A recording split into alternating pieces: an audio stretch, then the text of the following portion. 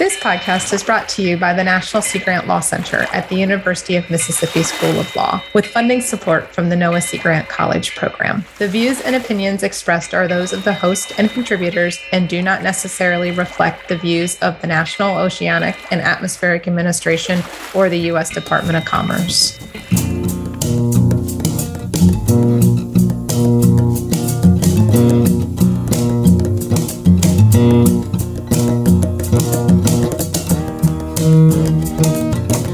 Hello, and welcome back to the final episode of the Law on the Half-Shell podcast's second season. Law on the Half-Shell is brought to you by the National Sea Grant Law Center at the University of Mississippi School of Law, and I'm this season's host, Law Center Ocean and Coastal Law Fellow Zachary Klein. This season's theme has been COVID and coastal resilience, and we've spent the last 8 episodes exploring every nook and cranny that this season's theme has to offer us. At least, it sure feels like it. Before closing the lid on this season of Law on the Half-Shell, however, me and my coworkers, who you've been hearing from all season, Stephanie Showalter-Otts, Catherine Janesy, Tara Bowling, and Olivia Deans, have just a little more that we'd like to share with you. Come and join us as we chat about what we learned while making this season of Law on the Half-Shell, ranging from surprises to longer-lasting impressions. Without further ado, let's dive on into that conversation.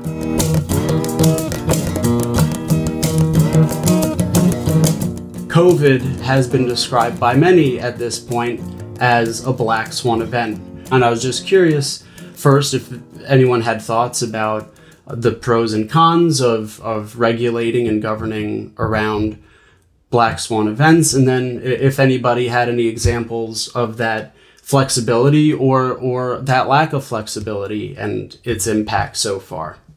I think COVID-19 just really highlighted how crucial resiliency is. And now this is a term in our, Sea Grant world that's used a lot. It can mean different things to different people. If you're an ecologist, resilience refers to the ability of an ecosystem to kind of respond to shocks and kind of come back to like its original status. But I think there's just a need for businesses, government, communities, individuals to be able to adapt to changes. And of course, that's easy to say and harder to do in the moment. Unfortunately, some coastal communities have had a lot of experience with this, with storms and hurricanes. And resilience doesn't necessarily mean you come back the same way after a shock. But I think the oyster aquaculture experience really showed that was an industry, as I mentioned, was built around the half-shell market. And there were other markets for oysters, but that was really the focus and where most people were encouraged to sell their product. So in a sense, they had put all their eggs in one basket. And while we should have foreseen the possibility of a pandemic coming, I don't know that anyone really would have foreseen restaurants across the country being shut down all at the same time.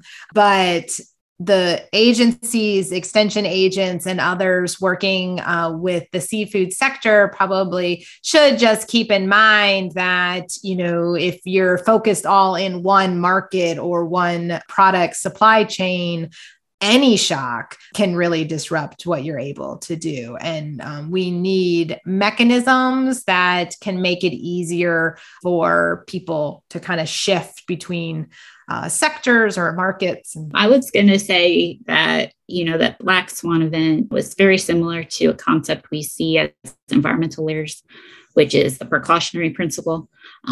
And so should we be kind of regulating with what kind of worst case scenario in mind? And so do we want to be prepared for something like a global pandemic to hit? Or are we willing to kind of take the risk that it's not going to be our time, that a once in a century pandemic is going to come in and take us over? And so in environmental law, that planning for the worst case scenario or that precautionary principle to kind of regulate with thinking that's something that may be happening in the future. It's really hard to get across policy wise. It's not usually adopted. And I think with COVID, the government definitely has thought about, dealing with the pandemic from the infectious disease side, but I'm not sure everyone was really prepared, as Stephanie was saying, for this vast economic impact that it had, and that anyone really thought that everybody was going to have to shut down completely. And it's an interesting line that gets walked there, right? Because on the one hand, a lot of people might complain that the precautionary principle is too restrictive and it limits economic opportunities for so long as that black swan event or whatever that is being prepared against doesn't happen. But then if you don't prepare for it and one happens, the economic consequences are devastating. So balance seems to be a theme that's emerging here already, balance between public and private, between local, state, and federal. And in this respect, COVID is no different either. So I was curious how the experience compared to what you expected, if there were any surprises that you had along the way, and big takeaways more generally, whether it was in a strictly legal sense, and it's okay if it's not. Most people's minds, even lawyers, there was a whole side of COVID that existed outside of our work. And I was curious what your impressions of the pandemic and of recording this season about the pandemic's impact on the coast in particular, how it all sort of shook out for you. My first thought, so I took a pretty circular route to law school. When I came out of high school, I started in a marine biology program. I wanted to work with the whales, train them at SeaWorld. That was not that dream did not come true, but I ended up as a history major. And so when I started working on the podcast episodes, or even before that, when we were doing our research, a lot of attention in the news surrounding COVID-19 made reference to the Spanish flu in the early 1900s. But I remember when we got our question from Alaska Sea Grant, which related to safety of fishing crews. And maybe it was just my medieval history degree kicking in, but I'm like, what about smallpox? What about these diseases? I mean, didn't we have, these issues before? And wow, did that lead me down a rabbit hole of searching very early, like 1800, late 1800 cases related to quarantine of ships, either for smallpox or yellow fever or cholera. And what really struck me after that research is the issues raised by COVID, at least with respect to cruise ships and fishing vessels, are really not new. That we've been wrestling with this issue, this balance between protecting the safety of the port community and the health and safety of the individuals that are on the vessel that may have fallen ill and need care and sympathy for and need to dock to take care of their needs and to be able to freely kind of move around the world. And so I guess that was like one thing that surprised me, that in the beginning of the pandemic, everything felt so new and so stressful. And like, we've never dealt with this before. And actually we have, just not on quite the scale that we were facing it now with such a globally interconnected world with respect to travel. I think on the opposite side of that coin, whereas in the beginning, everything felt very new and stressful. Now, as we go back and look at the beginning and the issues we were first looking at, it seems like, oh, okay, that's old hat. I can't believe we were dealing with this. It's funny how quickly you become accustomed to an idea and how quickly things become the norm, such as wearing masks and doing all these social distancing things and taking all these things into consideration. When we first were trying to come up with the topics for this season, I was a little bit worried of how to find enough content to tie COVID to like wastewater and drinking water in the Magnuson-Stevens Act. But I was pretty surprised that there are just so many issues and there were so many news articles out there about these topics. So I guess one of my takeaways was, COVID has really permeated all parts of this industry and all of these different legal aspects we look at. Stephanie, isn't there an Outlander episode where there's smallpox and they burn the ship because they're telling Claire not to tell them that they have smallpox because they don't want to lose the entire. Yes. And if anybody watches Outlander, Claire is always going to get in trouble within 30 seconds of whatever she's doing. But they arrive in France and there is a sick crewman of a merchant vessel and she diagnoses him with smallpox.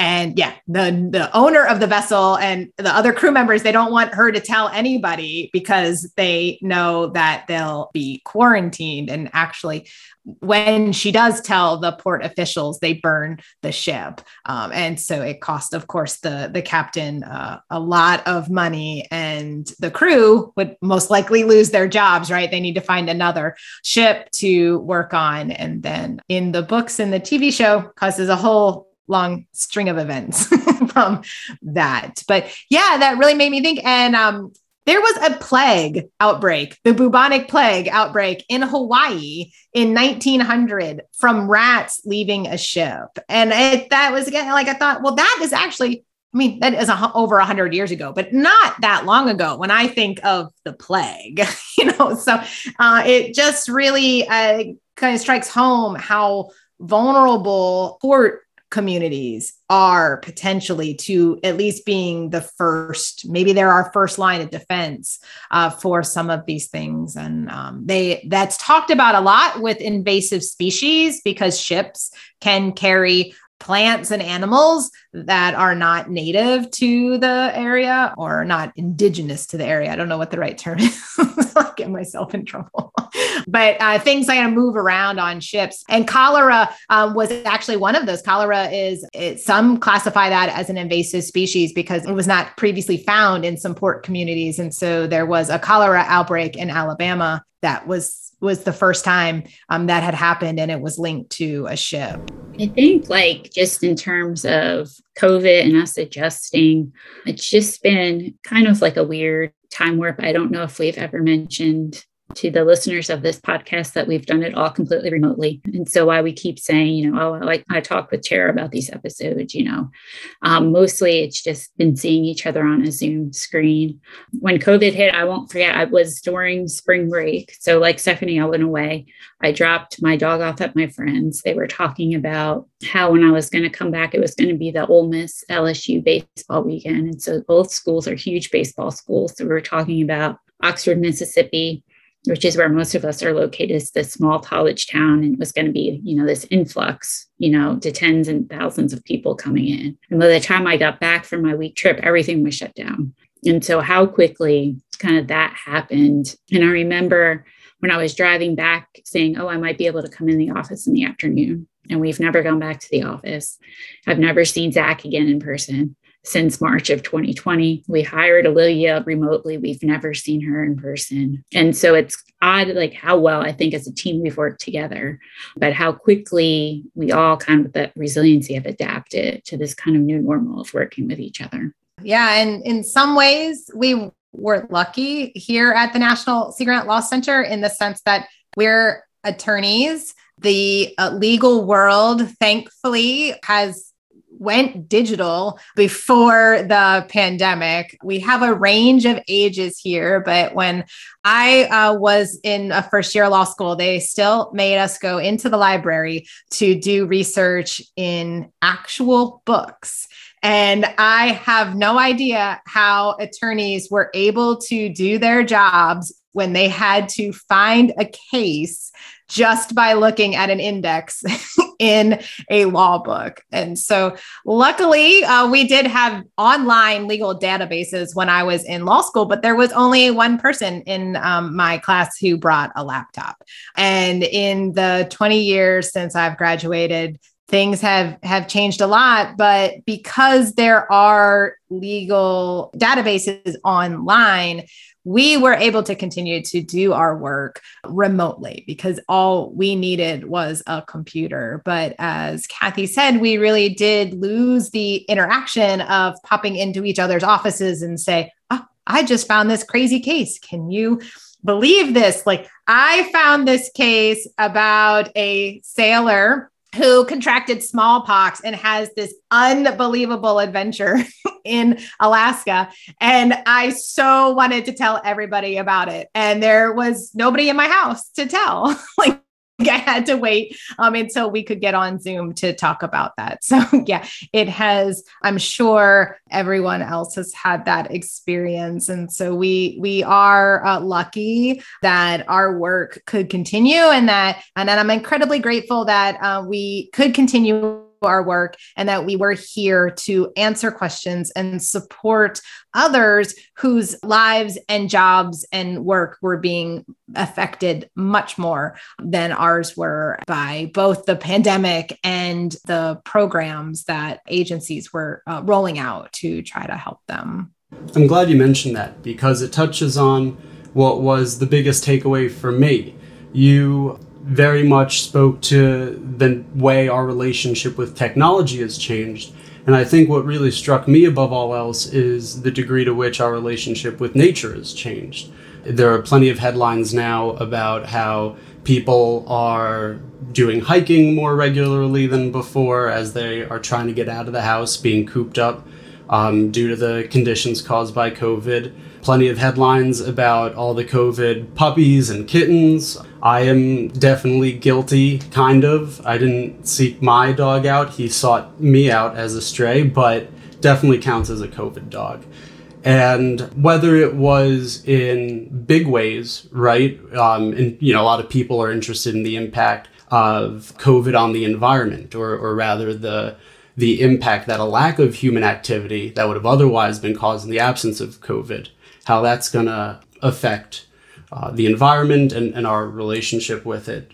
Another thing with respect to COVID and the environment that did not seem to get a lot of attention is when restaurants were shut down and trying to stay viable businesses, transitioning to takeout was very popular. But when you get food takeout, it's in styrofoam or other containers. And in the last several years, there's been a lot of movement in some states and in local governments to reduce the use of plastic, single-use containers, straws, utensils, because of how much waste that is generated that ends up along our beaches, in our lakes and rivers, and in the ocean. And addition to that, all of the use of masks and personal protective equipment, either gloves or what people felt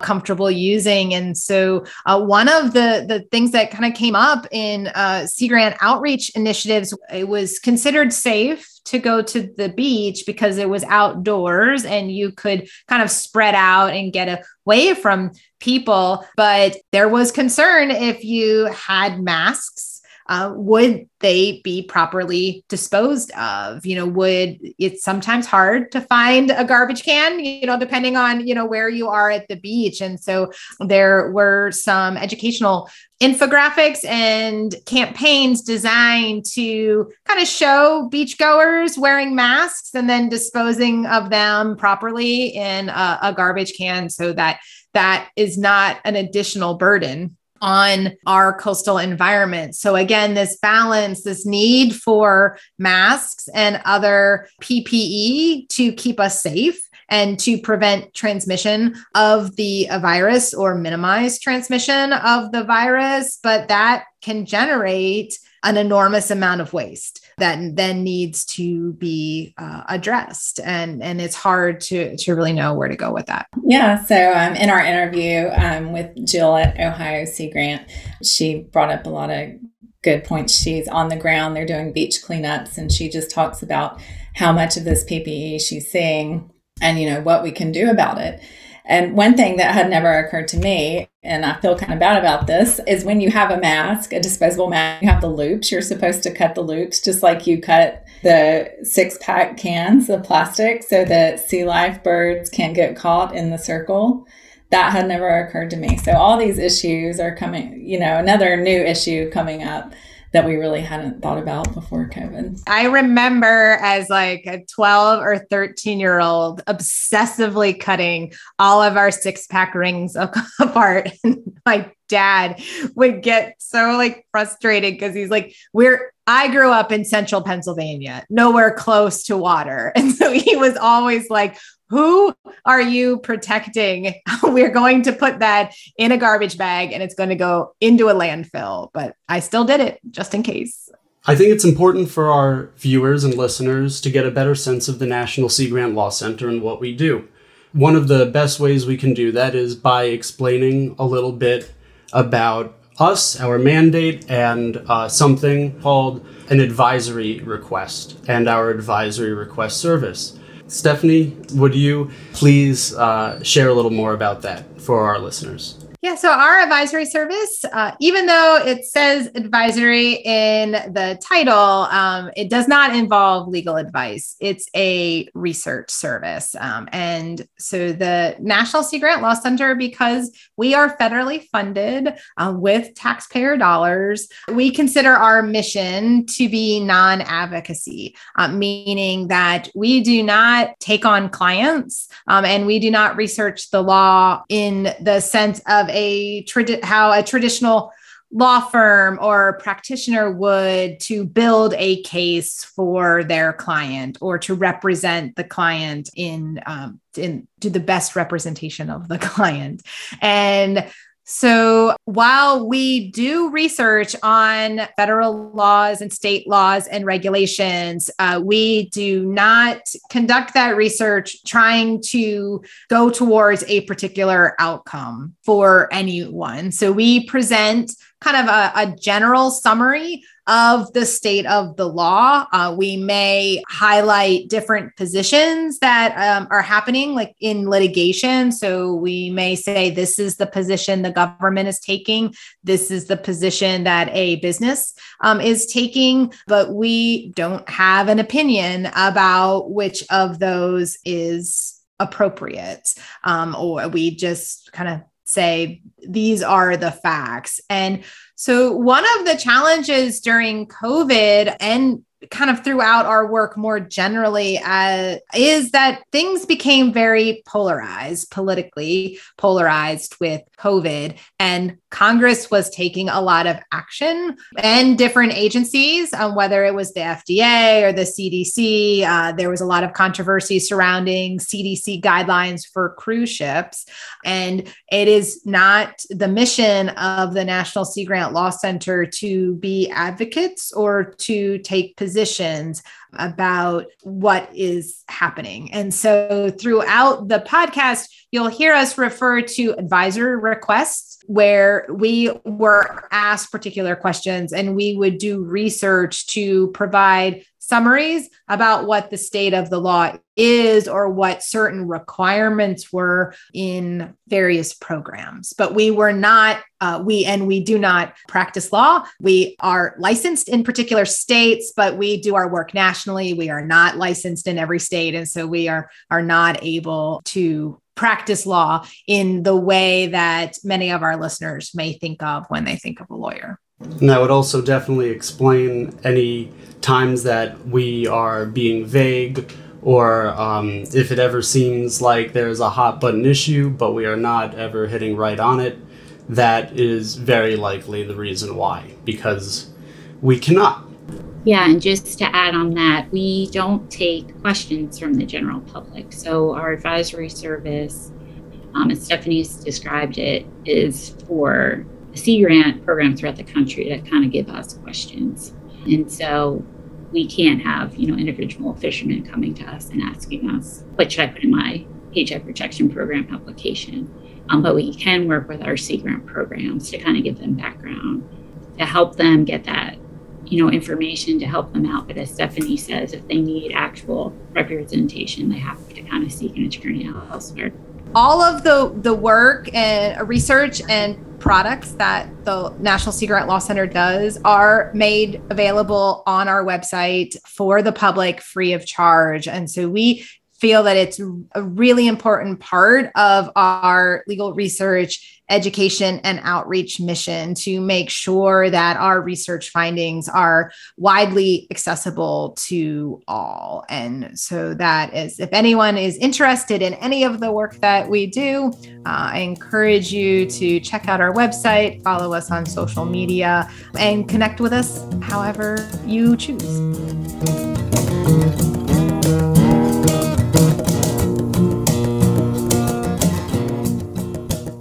From all of us here at the National Sea Grant Law Center, thank you so much for joining us for Law on the Half Shell Season 2, COVID and Coastal Resilience. We hope this has been an informative and entertaining look at the intersection of the law and COVID in the U.S., especially in our nation's unique coastal communities. Regardless of exactly what the future holds, the National Sea Grant Law Center will be there to continue keeping an eye on the legal issues playing out in coastal communities across the United States. You can keep up with these developments and find out about all the latest news and projects out of the Law Center by liking us and following us on Facebook, Twitter, and LinkedIn. And please be sure to check out our website at www.nsglc.olemiss.edu. Thanks again, everyone.